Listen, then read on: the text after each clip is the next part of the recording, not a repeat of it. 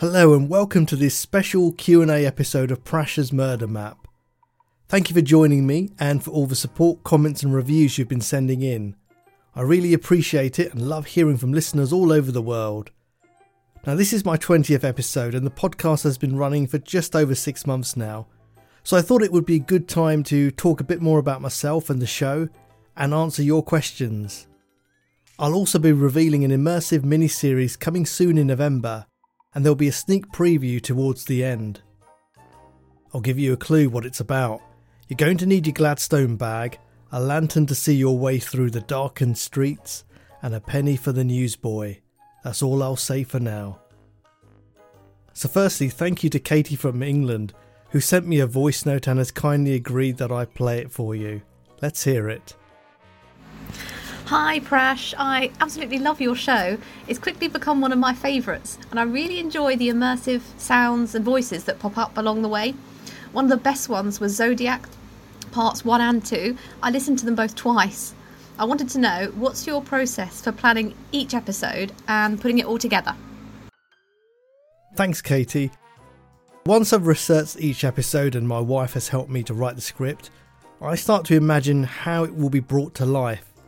Now some of you who've been listening for a while will probably know I'm a movie buff and I spent a lot of time as a child and young adult watching films, old and new, so now I sort of instinctively see things in a cinematic way.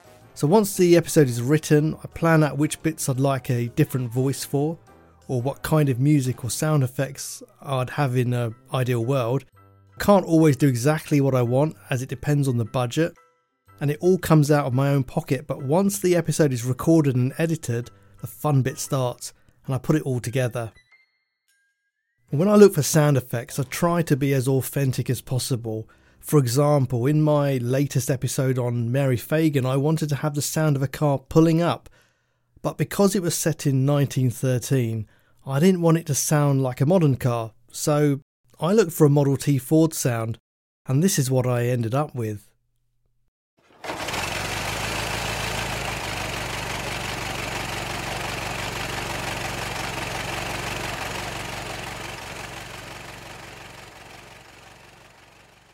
I think it gives a completely different sound and feel for the listener than if it was just any car. Another example is in my episode about mass shooter Mark Lepine.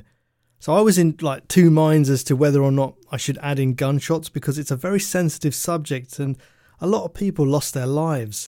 And I didn't want it to seem like I was glorifying it in any way.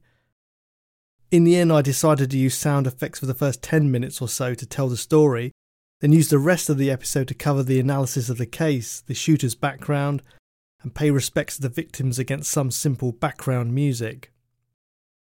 So I really felt it was important to make people realise the full horror of what happened, and it is uncomfortable, especially as I try to put in the right number of gunshots, and at one point they just keep going on and on.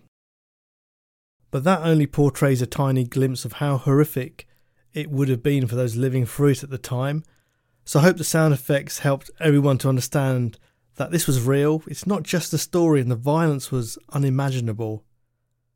Some of the best film and theatre does make for uncomfortable viewing, but at the same time, they get a very important message across. And if this episode made even one person change their minds and decide to support tighter gun control laws, then it was worth it, in my opinion.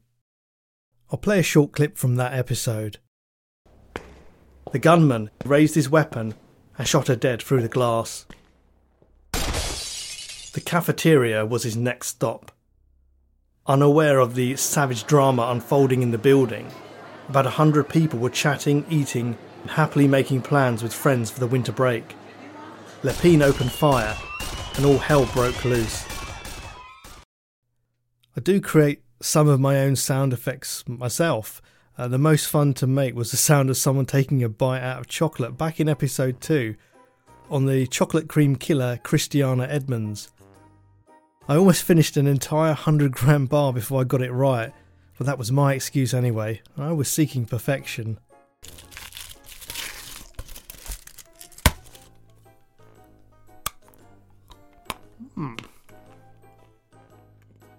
Okay, so I had a question from William in Australia. Hi William.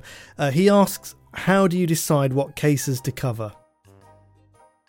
Originally I had the idea of covering cases chronologically, so my episode on Mary Rogers was meant to be the first one, because it was the earliest, taking place in 1841. After recording that one, and Fanny Adams, who was murdered in 1867, I changed my mind because I thought listeners might lose interest if I covered one historical case after another. And also if I found another case later that sounded interesting, it could have been out of order and I'd have missed my chance.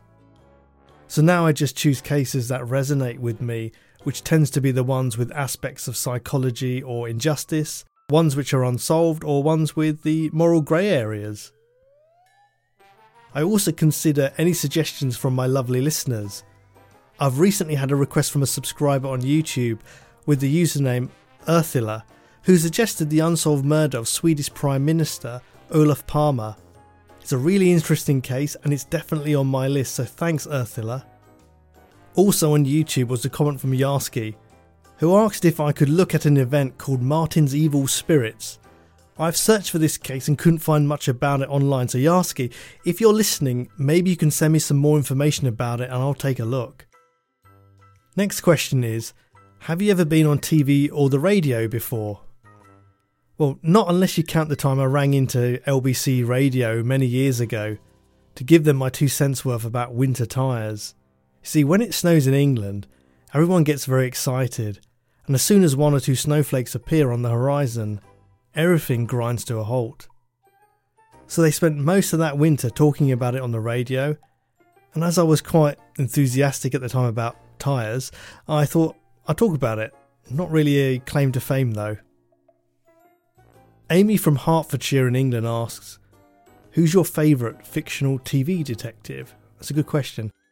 I'm going to have to cheat a bit with this one, Amy, as I can't choose just one. Detective William Murdoch from the Murdoch Mysteries absolutely makes the list. I don't watch much TV, but the Murdoch Mysteries is probably the only show out there that I'd never miss an episode of. Season 14 will be coming out next year, so I'm really looking forward to that. I like the methodical way of Murdoch investigates and his penchant for inventions, but I also enjoy the contrast with Detective Llewellyn Watts, who seems very disorganised and absent-minded, but underneath all that, he's incredibly astute. In fact, Watts reminds me of one of my other favourites, Columbo. Now, Columbo is great for many reasons. His iconic scruffy appearance, his trench coat, the fact that people underestimate him, and his habit of leaving the suspects home only to reappear a moment later to ask, "Just one more thing?" in a seemingly casual way, which ultimately catches them out. I'd love to know who your favourites are and why. Are you a Murdoch Mysteries fan as well? If you are, take a look at my YouTube channel, as a few months ago I made a short tribute song to the series, which you might enjoy. Now, you won't get to hear me singing, but I did write the words for it. One listener asked, what are your favourite podcasts that are not in the true crime genre? That's a great question. So I love history and learning interesting things, so I really enjoy Aaron Mankey's Cabinet of Curiosities, History Unplugged, which is by the American writer, historian Scott Rank. History Cache is another one. Stuff You Should Know, Steve Silverman's Useless Information, and last but not least, Something You Should Know. I highly recommend all of those. Lucy from Scotland sent me a message on Twitter and asked, what got you into podcasting, and can you see yourself doing it full time? Yeah, so I first started listening to podcasts a few years ago when I was diagnosed with a spinal condition and had to spend a lot of time lying down because it was more comfortable than sitting. I've talked in more detail about my condition before in an interview with Podfluence, on my Listen Notes profile, and in a chat with Adam, host of UK True Crime, for his blog. So feel free to check those out if you want to know more. I'm not going to go into it again here, but listening to podcasts and audiobooks got me through a tough time. I started thinking about creating my own show. I've been interested in true crime since I was 8 years old, and I also love history, learning about other cultures and analysing the psychology of killers. So I wanted to cover cases from all around the world and throughout history, rather than focusing on just one country or only modern cases. So Prash's Murder Map was born. And yes, I'd love to do it full time if I could. It's really challenging to produce a show as well as holding down a job, even though I only work part-time because of my health condition, but it's so rewarding. Obviously, one way that some podcasts eventually make the show their full-time job is through advertising and working with sponsors. But I'm reluctant to do that because I find it can be an interruption to the listener, especially when trying to make it an immersive storytelling experience. So this leads me on to another question from Ellie, who lives in Georgia. She asks, how can we as listeners best support your show? Thanks, Ellie. I really appreciate the question. The most important thing you can do is to make sure you're subscribed to me on your favourite podcatcher. And if you enjoy the show, please rate and review it. Now, I know that not every podcast platform allows you to leave reviews, but you definitely can on Apple, Stitcher, Podcast Addict, Podcast Republic, and I'm sure there are others, and it helps to spread the word and grow the show. You can also email me, tweet me, or fill in the contact page on my website, because the best reward is actually hearing from people who like the show. It might sound trite, but I really do mean that, so please let me know that you're out there. Tell me what the best part of Prash's Murder Map is for you, and do you have any suggestions to make it better?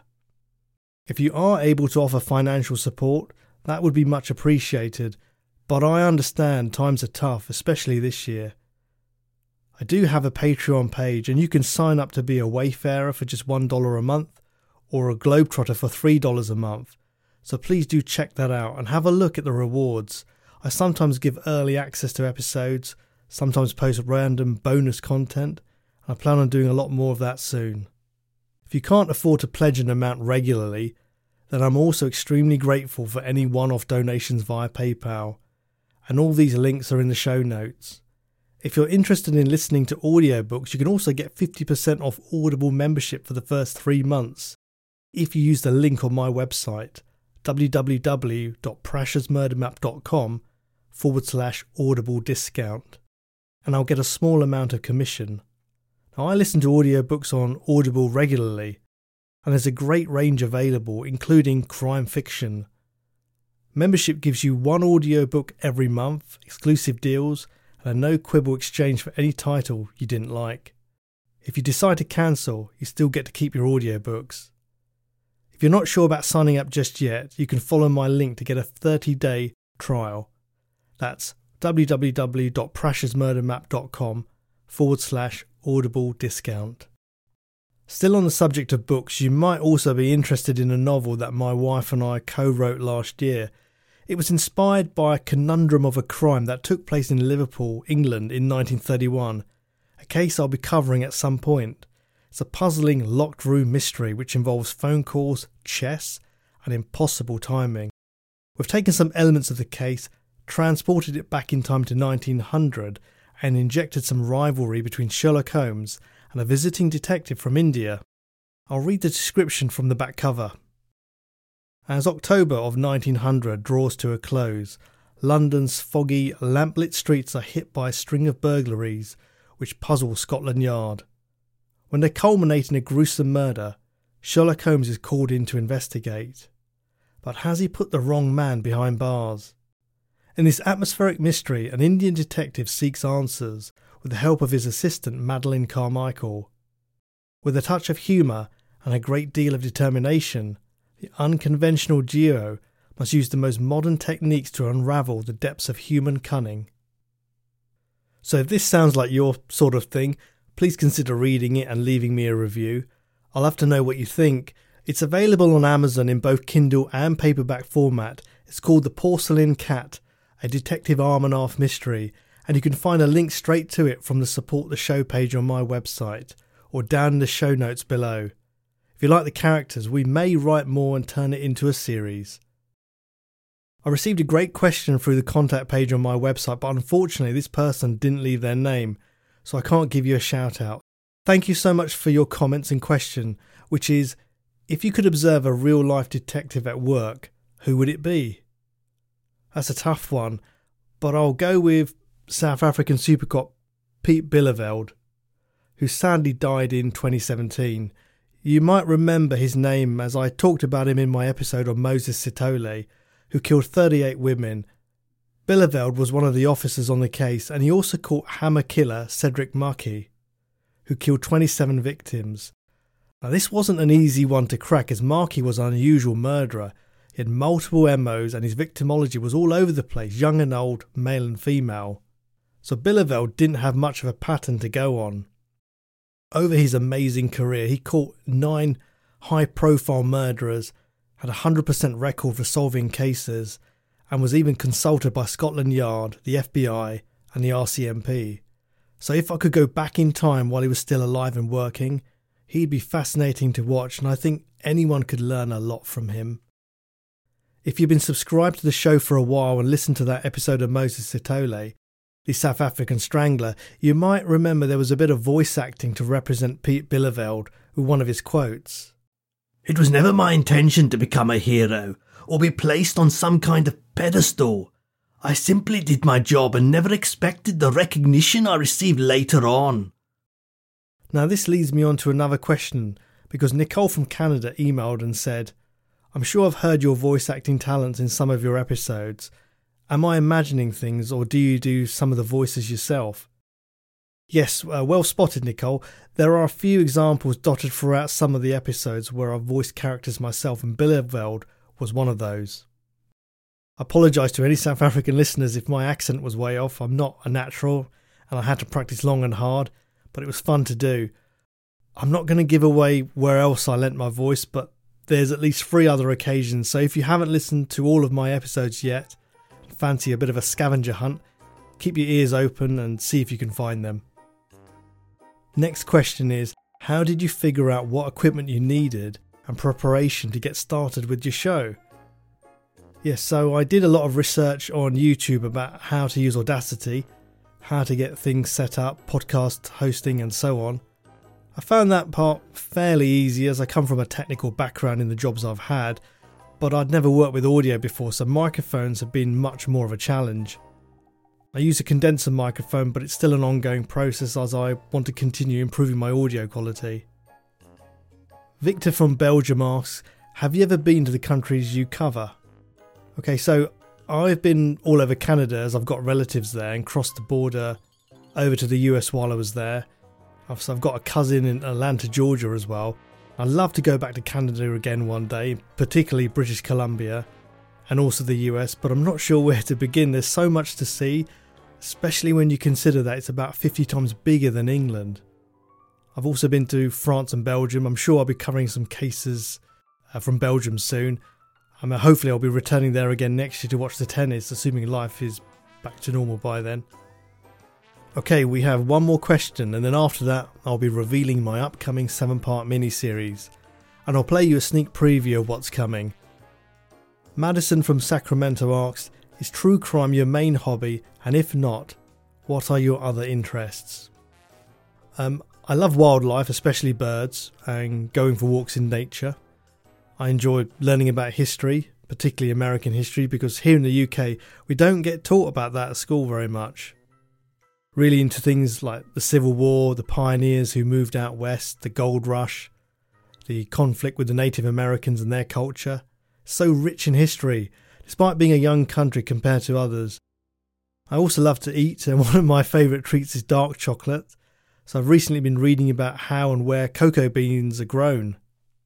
I've discovered that conditions for cocoa farmers in Africa are far from ideal, as health and safety is minimal, child labour, slavery still exist, and most chocolate companies are not transparent about how their cocoa beans are sourced. Many of them have a statement on their website, for example, about being committed to ethical sourcing, but very few explain what that means in practice and how much the cocoa farmers are paid for their crop. We hear a lot about fair trade, but how much it benefits the farmers is questionable, because a lot of money gets taken up with bureaucracy and they don't tell us the facts and figures around how the people on the ground harvesting the cocoa beans are being treated and how much they're earning. I've found some brilliant companies who are much more open about their ethics. I'm not sponsored at all, by the way. I'm just really impressed with these brands and want to make more people aware of this issue because it's so important to support ethical companies and to question those who don't make their business practices clear. So if you love chocolate, take a look at Divine, because the company is co-owned by farmers in Ghana.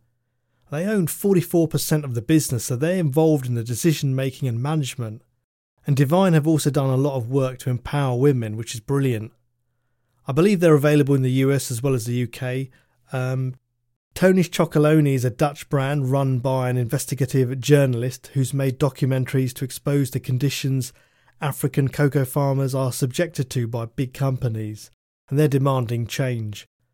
No matter where you are in the world, please consider visiting their website to sign a petition for governments to pass new legislation to make chocolate production 100% slavery-free and hold manufacturers and retailers legally responsible for their supply chains. I'll pop the link below in the show notes if you're interested. So the moment you've all been waiting for, which is much more exciting than hearing about me. I'm proud to announce that in November, I'll be releasing a 7-part mini-series on Jack the Ripper. I invite you to join me on a journey to the lamp-lit, gloomy streets of London's East End to explore an unforgettable time in criminal history and an enigmatic, unsolvable case that still appears in popular media today, on stage, screen and in print, over 130 years later. It will be an immersive audio experience to bring the so-called Autumn of Terror to life, with voices, sound effects and ambient street noise that I've created myself to help you imagine you're really there, standing on a street corner in Whitechapel as I tell the story. I'll be releasing all 7 episodes over a period of just 2 weeks, so that's one every 2 days. If you can't wait for each instalment, all my wonderful Patreon supporters will have early access to the entire mini-series before the rest of the world. This has been a huge project, and I can't wait to get it finished. Here's a preview. Have you heard there's been another one? Where? Down Hanbury Street. Police say she was gutted like a fish. Thanks for waiting.